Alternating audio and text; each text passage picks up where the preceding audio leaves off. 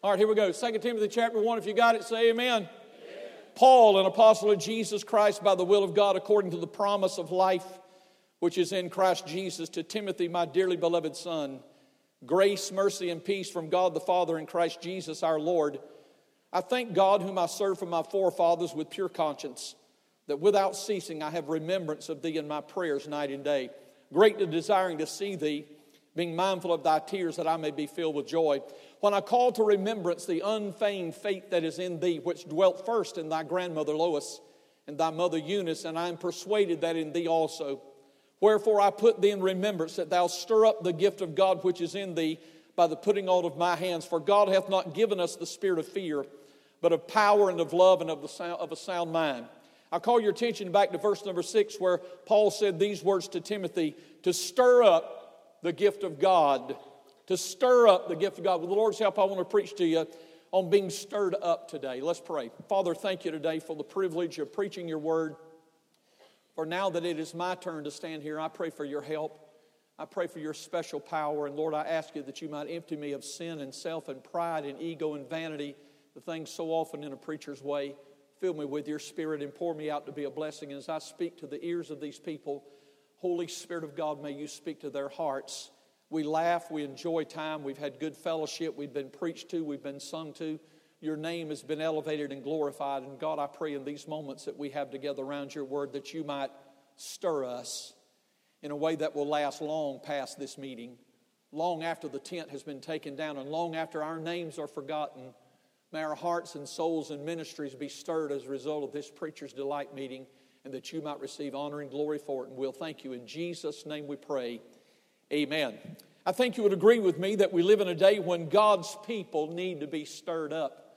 I think one of the purposes of this meeting certainly is to encourage preachers, but I think underlined might also be this statement about the Preacher's Delight. It's meant to stir us up, that we might be challenged, we might be provoked, if I could say it that way. The phrase that's found in verse number 6, stir up, carries the idea of rekindling a fire or a flame, to revive a spark, to stir again the flame, to sort of like an evangelist that pokes that poker into the fire where there is only maybe smoldering coals and stirs it up just to get a flame going again, to keep the fire blazing. That's what Paul is encouraging Timothy to do. Now, I don't know whether it's a fire or a spark or rekindling that you need, but I guarantee if you came to this meeting, God will give you what you want if you genuinely want some help. If you came here to criticize, you'll find something to criticize. If you came here to gripe and grumble, you'll find something. But if you came here to get a spark, if you came here to get a fire, if you came here to get encouraged, if you came here to get on fire for God, you will get just what you came looking for. Paul said to Timothy, I want you to stir up the gift of God in you, and I want the gift of God stirred up in my life. We all need to be stirred up. But what stirs you? And we joke about it and we cut up about it, but sports stirs some of us. Recreation stirs us a little bit. Entertainment most certainly does. Maybe back home with my people, it's hunting and fishing. I mean, my goodness alive, with that rednecks, we got deer season, almost a national holiday. We just hope the starting of it doesn't come on Sunday, because they're going to find a way to be in the deer stand with a King James Bible. And I'm like, listen, if you are, at least, I'm not going to keep you from the deer stand, but would you please tithe on the deer and bring me 1/10 of the meat and we'll be fine. What is it that stirs you up? A few years back, one of our men, in an attempt to be a soul winner, stopped by on the way to church. And on the journey there, he picked up a hitchhiker. Now, you got to be careful in this day and age about picking up hitchhikers, but he picked up one, and I'm perfectly fine for him to do that kind of soul winning. I'd rather not do it myself. And so he picked him up and brought him to church. It's a Sunday evening service, and so I'm preaching, and I'm thinking, this is an opportunity to share the gospel with this strange vagabond, this fugitive, this transient there. And sure enough, I got up and I preached, and I thought it was a pretty good message. It came out of the sword of the Lord, so I felt like it's pretty good. And if Shelton Smith will publish it, I ought to preach it, amen. And so I preached, and as I gave the invitation, I did what every independent Baptist preacher in the world does. Let's all stand quietly, every head bowed and every eye closed. I don't know where that first originated, but we all say it real good, right, in just perfect rhythm. And I said that everybody stood, every head bowed, every eye was closed. I asked for a raise of hands. This old vagabond in the back raised his hand that he was lost. And I said, if you need to be saved, why don't you come forward? Well, he did. He stepped down the aisle in the old rags that he was in. His breeches didn't quite fit right, and every step he took, his breeches went down about 3 or 4 inches. He took another step, they went down a little further. Another step, by the time he got to the second row, you could see his boxers, I'm telling you right now. Well, about that, I'm trying to get somebody's attention. Well, I've already said, every head bowed and every eye closed. And now I don't want to say, well, somebody look up, because if everybody looks up, somebody's going to get mooned in this service. We don't want that to happen. So I finally, the guy, the knucklehead, the idiot soul winner that brought him, I finally got his. I've never wanted to hit a member of my church with a hymn book any more than I did, because I'm trying to, like mentally through telepathy, to get him. Look up, I'm thinking that, but he will not move. And finally, I just snapped my fingers and clapped a little bit, and he was the only one that looked up. And sure enough, I said, get him. I wasn't talking about get him saved. I'm talking about get his britches on and get him out of here. Long story short, we got his britches on him. But several people saw that as it was going out, and it stirred us up that night, no doubt about it. But he did get saved, so that's a good end to the story. We didn't buy him any more pants, but we got him a belt. Then Miss Piles, this dear lady in our church, she's been around for a long, long time. She was shouting. It was a Sunday morning I was preaching. We got stirred up that morning too. I thought I was preaching pretty good, and I heard her over here on my left. We've got 3 sections in our church like this, and she went, woo! And I thought, man, this is good. I must be preaching good if that old lady will say something. I preached a little bit further and pounded the pulpit, and she go, woohoo! And she got just a little bit louder and a little bit more excited. And then finally I just kind of backed up and went forward with a big one that I knew would get a good amen. And she stood up and hollered real loud, woo! And I thought, man, this is great. And then I saw a rat run across the wall. But we got stirred up. Now, I don't know what it takes to stir you up. I want to talk about some things that I believe stirred Timothy up. And I hope it'll stir us up as we think about these. But it occurred to me, why did he need to be stirred up? Now, I don't know the answer to that. I don't know. Maybe Paul's just writing that because he knew that under the Holy Spirit's inspiration, Timothy wasn't the only one that was going to need to be told to be stirred up. We would need it in 2018 and everywhere in between. But perhaps maybe Timothy was a little discouraged. Maybe you came here discouraged, and this meeting is going to stir you up.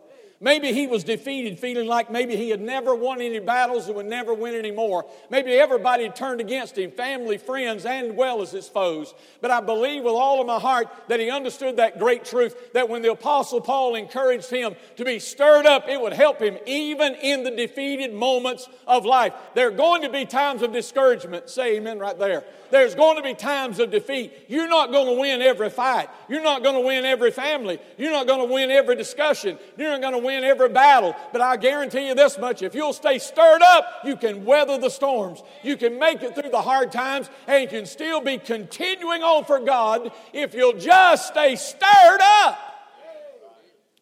I don't know if he was depressed. I don't know if he was down. Maybe he was in denial. You've heard him say that. Denial is not just a river in Egypt. Beth, you'll get that later. Thank you very much. Maybe he was saying this much: it ain't going to happen to me. I'm going to make it. I'm not going to have down times. We're not going to have a low attendance. Everything that we ever plan is going to work out. Everything's going to work perfect. Mark this down. You make a big plan, you plan a big day, something's going to go wrong. Try to bring a whole lot in, have a big soul-winning day, have a big revival, have any kind of big meeting, and somewhere along the way, if you're doing something for God, I guarantee you the devil's going to get his hand and get his foot in the door and try and ruin it. But I'm here to tell you this morning, if you and I just get stirred up, it'll help us make it through those dark moments. 3 or 4 or 5 things, however long we got time for this morning. Number 1, I would say this, that I think stirred Timothy was his own life. Look with me at verse number 5. Notice these words that Paul wrote about him. When I call to remembrance the unfeigned faith that is in thee. You know what unfeigned means? Not faked. It's not put on.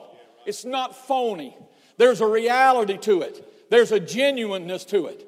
This is somebody who was not faking his religion, not faking his salvation. He was not hypocritical. He was not a counterfeit. I believe with all of my heart that your own personal testimony of when you got saved ought to still stir you. I don't care how long ago you got saved. I'm kind of like Brother Allison, you was telling last night about how you've told your people about your testimony. I think I've told mine to my children, my grandchildren, and our church so much that they could probably tell it for me. Some of them can tell it better than I can. And I'm glad that I have a testimony that maybe stirs them. And if I were to tell you tonight, some of you that have never heard me, maybe my testimony would stir you, but that's not the point of the message. The point of the message is my testimony is supposed to stir me. If your salvation doesn't still stir you, something's wrong. When you remember back, maybe a song is sung, and it talks about that night when the Lord touched you, and that don't stir you, something's wrong. Somebody gets to preaching about salvation, and you done got over yours, something's wrong. A call is given to come to the altar and just thank God for saving you and keeping you out of hell. And that doesn't stir you? Something's wrong in our lives when our own personal testimony is more phony than it is real, and we're not stirred by it anymore. Pretense will discourage you. I'm convinced that's a lot of reason that folks don't come back sometimes on Sunday night. They've been playing church so much on Sunday morning, they wore out.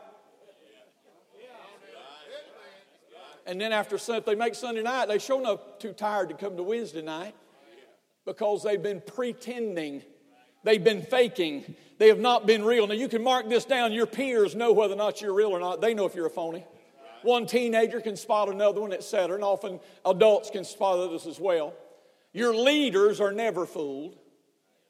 I've had people, come up to me and they'll try to add a little bit of fluff to how's it going? And of course, we've got 2 or 3 in our church. You never want to ask that. How you doing? Yeah, and you're there for 35 minutes listening to everything from constipation to God only knows what that you're going to listen to, and you didn't want to hear any of it. But sometimes people will try and put a little fluff on it and try and fool you. Oh, I'm doing good, preacher. Read my Bible through matter of fact, read the whole Bible last night. Yeah, sure you did. Okay. Yeah.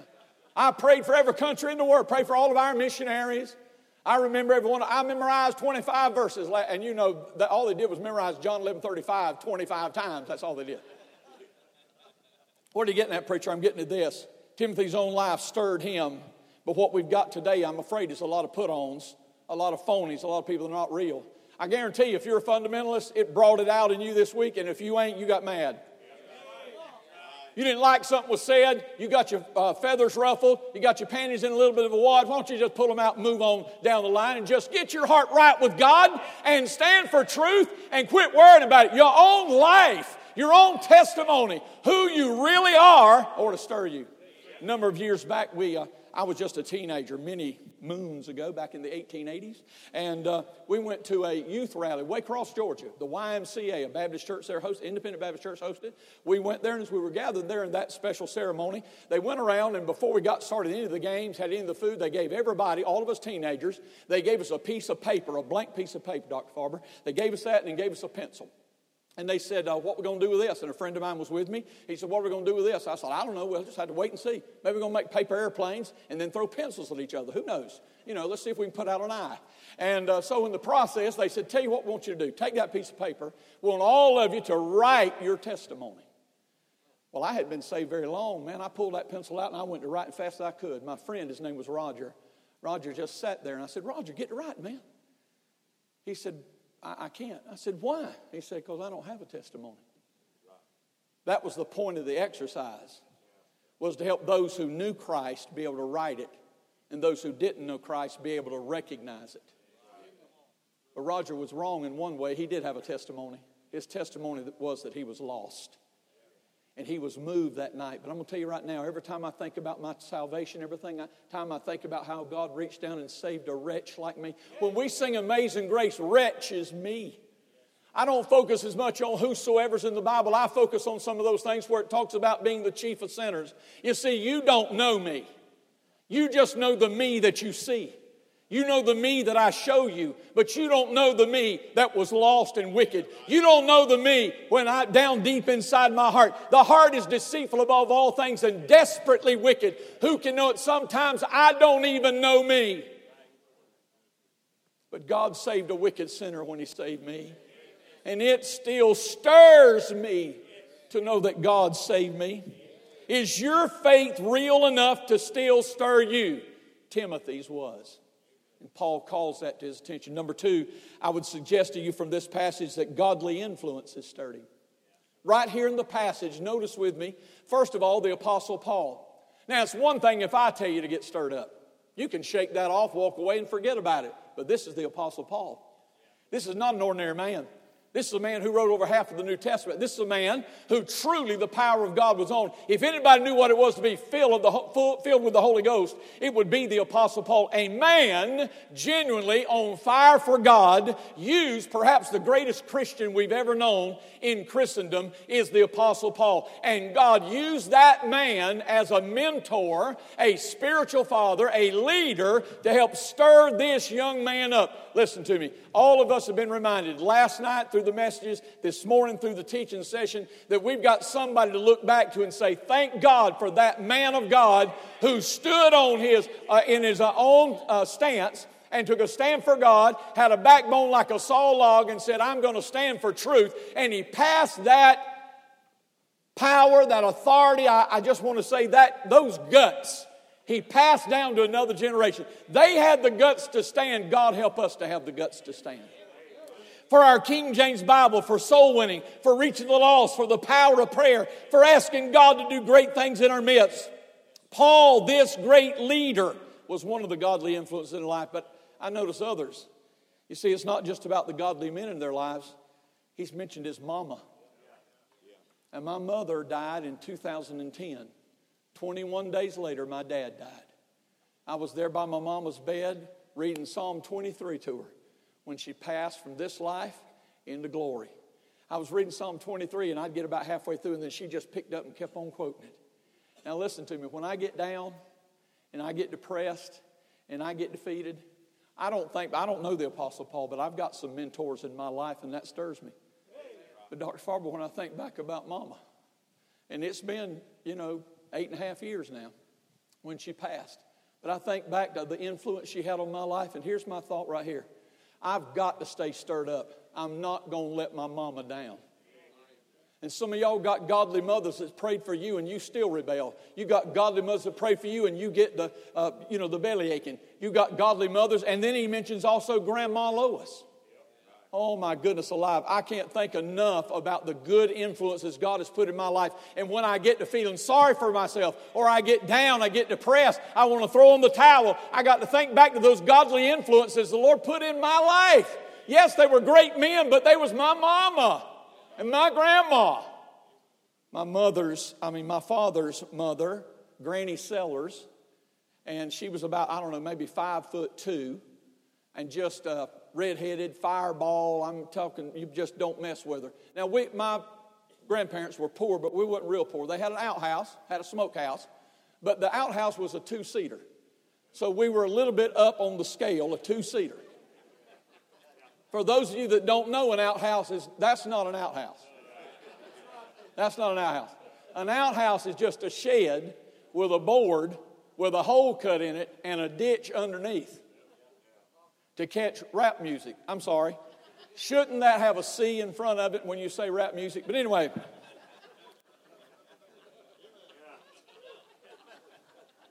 Well, I wouldn't have said that. That's why I'm up here and you're not. Okay, I'm going to say it.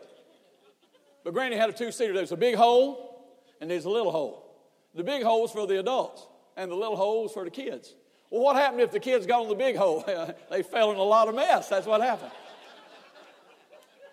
People today talk about, I've heard people argue about it in churches, that they'll split the church over toilet paper, whether it's 1-ply or 2-ply. We've just been glad to have toilet paper. There was a reason there was a Sears and Roebuck catalog that was issued back in those days. And I do know, Brother Chitty, you know exactly what I'm talking about. You say, well, what happened when the catalog ran out? Well, you used some corn husk. Well, what happened when the corn husk wore out? Corn cob. Oh, that hurts just thinking about it, don't it? So what's that got to do with any of this? Well, I'm trying to keep some of y'all awake. But here's my point. My granny lived a rough life. She had running water. If you took the bucket and ran to the well and got some and ran back, that was the only running water she had. But my granny knew Jesus. And when I was a little boy, just in elementary school, and they started that stupid junk coming out about evolution, and we were all coming from monkeys. I can remember my granny, she didn't have to quote any verses. She just said this, son, don't you ever forget, God created the heaven and the earth, and God made us, and God didn't make no monkeys out of us. He made us human beings. And I'm just a little boy. I don't know anything. We don't go to church regularly, me and my mom and dad, but my granny knew the Lord. She went to church and she shared that great truth with me that just remember that God created. I'm going to tell you this. I'm not going to go back. I'm not going to give up what I believe. I'm not going to sacrifice my Bible and give up on the stands that I've taken. I'm not going to lay down the mantle and not ever bear it again, because I don't just have a godly man. I got a mom and a grandma that I want to be true to. I want to stay stirred up because of what they are in my life. I cannot let them down. Who is it for you? I can't believe God would lay this message on my heart that some of you don't need to be reminded of some godly influence in your life. Now, maybe for you it was a sister, maybe it was a brother, maybe a Sunday school teacher, maybe it was a coach, maybe somebody that was just an influence in your life. Could I ask you to think about them for a moment, and maybe just thinking about what they did might just stir you up, maybe a phone call or a letter to them just to thank them for the influence they were. I called up recently a preacher friend of mine, 85 years of age. He now lives up in Tennessee, near Chattanooga. I called him up and I said, "Preacher, I just want to thank you." He thought I'd forgot him. I thought he'd forgot me. But Brother Marty, I called him up and I said, "Brother Jimmy's his name." I said, "Brother Jimmy, I just want to thank you for the influence you were on my life." And Brother Farber, I ain't talked to him in, 5 years. And I just got to telling him about how much I loved him and I appreciated him. And I thank God for him when just a teenage boy that nobody cared about. And he gave me his time. He took me visiting with him. He'd take me to a fellowship meeting, all those things. And I just got started talking, and I wasn't tearing up until I began to rehearse the influence that he was on my life. And the more things I named, the more I just started crying. And I said, "Just thank you. I don't want to let you down. I want us to be stirred up for God." When I hung that phone up, I went inside and I kept just crying and sat behind my desk. And Brother Mike, I was stirred because of a godly influence. Let me give you number 3. Holy living stirred him. Look with me in chapter 2 of this book. Has been mentioned by Brother Greg this morning. He calls some attention to it, particularly in verse number 4. "No man that warreth entangleth himself with the affairs of this life, that he may please him who hath chosen him to be a soldier." Something that stirs me is I want to live a holy life. I want to be stirred by living right. Not only this, but I want the desire in my own heart to be stirred. I want to clean my life up. I don't come to these meetings thinking I've arrived. And if you did, you have not arrived, okay? Nobody has arrived yet. We still got things we got to work on. We still battle those 3 great enemies of the world, the flesh, and the devil. About time you think your flesh is dead, it will rear its ugly head. About time you think the world's not going to bother you anymore, it will. And about the time you think the devil has left you alone, he will come back and will walk right in the front door of the church and give you all kind of pain and misery. We are not over those things yet. I desire holy living in my life. I'm not as clean in my thought life as I want to be. I'm not as clean in my language as I want to be. I'm not as clean in the service of my Lord like I want to be. But I also get stirred by seeing holy living in other people. Never will forget this Mr. Rogers, not Mr. Rogers' neighborhood. This is another one. I was out soul winning and I went by and knocked on the door. Actually, the door was open. I knocked on the screen door and I could see in there a lady was cooking pork chops. Well, I couldn't tell for sure what she was cooking until I smelled it. And when I smelled it, I said, "Man."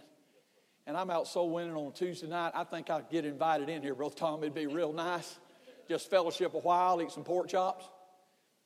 Well, she said, "Just a minute." And she sent her husband to the door. Mr. Rogers came and opened the door, and I introduced myself to him. And I said, "You got a few minutes?" He said, "Well, my wife's fixing supper." And I thought the next thing was going to be, "You want to stay?" And I was ready for the answer. But he said, "She's fixing supper, but I got a few minutes." So I said, now I got a chance to share the gospel, not to eat a pork chop. So I had him sit down on the front porch, and in a few moments, I led him to Christ. But here's the thing that stirred me. As we knelt there on that front porch, him in front of his rocking chair and me in front of the double swing, and he asked Christ to come in his heart and be his Savior. When he got up from praying, he hadn't quite got off his knees yet, and he reached in his back pocket, and he had a big pack of Red Man chewing tobacco. And he pulled that, and he said, "Here, preacher, I won't need this anymore." That stirs me to see a man get up, and already he wants to clean something up. But what bothered me is, why did he give it to me? I don't need it anymore, preacher, but you do. I don't know if y'all have ever had this happen, but sometimes you preach on something like smoking and folks come down to the altar and leave their cigarettes on the altar. Well, Jesus doesn't smoke. Why y'all leave them here? My wife's drinking, but she ain't smoking yet, so hey, keep them to yourself. But does it stir you, gentlemen that are pastors, or those of you that are youth workers or a Sunday school teacher, to see God do a holy work in somebody's life, to see them begin to clean up? Maybe they mentioned to you they gave up this kind of music. They stopped going to these places. They just decided to start, all of a sudden they come to church and they're not in their flip-flops and their tank top and their shorts. But they actually walk into church and they got a decent suit on. And maybe, back at our place, it's like this much too long past their hand. They're borrowing their great-granddaddy's suit, or one's real short, and it's all pulled up. And they look like Clem Cadiddlehopper off of Red Skelton, and the breeches are, up to a half calf, and they walk in, but they're just as proud as they can be, walking in. And you just rejoice about it. Now, I don't know maybe that doesn't do anything for you. You just look at it and say, oh, they're a bunch of goobers, you can't, what in the world? But I look at it and say, they're trying, they're making progress, they're growing. It stirs me on the inside. Timothy was told to flee youthful lust, to avoid worldliness and troublemakers. The bottom line is a little phrase like we used at camp with some of our teenagers this past year. There's just two choices on the shelf, pleasing God or pleasing self. And that's exactly what it comes to in our own lives when we want to be holy. Whether we desire that ourselves or we want to see it in somebody else, we want holy living to stir us. Let me give you real quickly another one here, and that is the Scripture study. If you take 1 Timothy and 2 Timothy together, we won't go back and chase the verses down. But I would submit to you that if you'd look back, you'd find that he's told in chapter number 4 of 1 Timothy about how he ought to give attention to reading. I don't think that meant reading the emerging church leaders. I don't think that meant reading Time magazine. I don't think that meant read every bit of junk that you can find on the internet, because if it's on the internet, it's got to be true. That's not what he meant. I think he meant the reading of the Word of God. Good books are good, but there's nothing that'll ever beat the living Word of Almighty God. You know what I found that it's easy to do as a preacher? To study the Bible and get ready to preach, as opposed to reading the Word of God for your own personal devotion. Could I challenge you and stir you just a little bit this morning and say I'd hope you'd go home from this meeting stirred up to just read your Bible?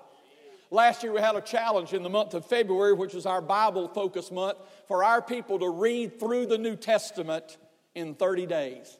30 days to read through the New Testament. Can I say this to you? That changed our people. That stirred us. It didn't just affect me. I'm going to do it. I have to do it. I'm required to do it. I've got to get something ready to preach. But I need the Word of God just to be read. I need to run it through me, even like water through a sifter, that it might clean me. Are you not appalled at men in the ministry of many years' experience that fall into deep immoral sin? How in the world can a man that can shell out the Word of God, can get up and preach and run the aisle and shout, how can he fall into that? Because he doesn't keep up his own individual, personal, devotional, Bible reading life.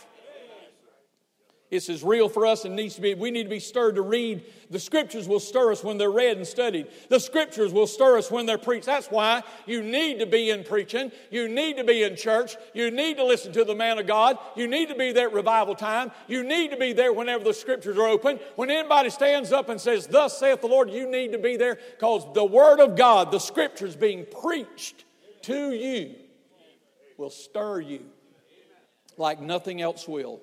When they're taught, etc. I'm just saying this much. It's one thing to grab your Bible and go to church. It's another thing for your Bible to grab you. When you read a Scripture and it reaches out and latches onto you. A few years back, my assistant had been through a tough time in his life. Probably been about 15 years ago now. His family was in turmoil. It looked like there was pretty much not a whole lot of future ahead for him. In many days, I watched him be a little bit under the weather. He came to my office one day all excited, Brother Greg, and I said, what in the world? Brother Earl is his name. I said, Brother Earl, what in the world's up? He said, I'm thrilled. He said, God gave me a word from the Scriptures today. And I'm like, okay, you're a nut. I mean, you're getting a little bit weird on me now. What was that word, A word from the Word. What was that? And he said, tomorrow. Well, the first thing hit me was Proverbs 27:1. Boast not thyself of tomorrow, for thou knowest not what a day may bring forth. And I said that to him. He said, oh, no, you don't understand. He said, that's when we say tomorrow. When we say tomorrow, we're bragging about it. He said, but when God said tomorrow to me, and he gave me a verse, he said, when God said tomorrow, it meant this: I have a tomorrow. And it had stirred him up. Depressed, defeated, ready to throw in the towel. Somebody grab those. Anyway, when those things happen, I'm just saying this much. Thank you, brother. Appreciate it very much. They're not important whatsoever. But what happened was he got stirred just by reading the Word of God. It found a deep, settled place in him, and I want to find one in you. Let me give you the final thing. Getting busy for God. Getting busy for God will do something. I'm going to close with this. I believe if you'll read the rest of 2 Timothy, you'll find out, especially when you get over there to chapter number 3, about continuing. He didn't just mean get started. He meant keep on going. I believe Timothy was busy, but he needed to be busier. He needed to do more for God. Now's not the time to dial it back. Now's not the time to pull back the reins and say, whoa, we don't need to do it anymore. Now's time to fire it up, to ramp things up, to go forward, to get more done for God, because we don't have much more time. We are living in those last days. I think it's important. When you read chapter 4, he talks about preach the word, endure hardness, watch, do. These are action things that he needed to be involved in. I think it's Paul saying this will stir you up if you just get busy. When you get busy, you're less critical. When you get busy, you notice the need. When you get busy, you want to see more done, more accomplished. You want to involve other people. I want to get this done, but I need some help. Let's get more done. I'll close with this. There were 2 Texans that stopped by a restaurant. And as they sat down there, they ordered coffee. And after ordering the coffee, the waitress came over to them and said, "Can I help you with anything else?" And she stood there and watched before they said anything as one of the guys took out of his coffee cup, he took all the sugars that were there. He poured one in, another in, another in, another, until he put about 10 or 12 sugars in his coffee. And he looked at her and said, "Ma'am, I believe we're going to need some more sugar." And she said, "Listen, bud, you're not getting any more sugar till you stir what you got." And can I say to you this morning, we're not going to get anything else from God till we stir what we've got. Stir up the gift of God which is in you. Stir up, be stirred up. Go back stirred up and stir somebody else up when you get home to win souls and get the lost into the family of God before it is too late.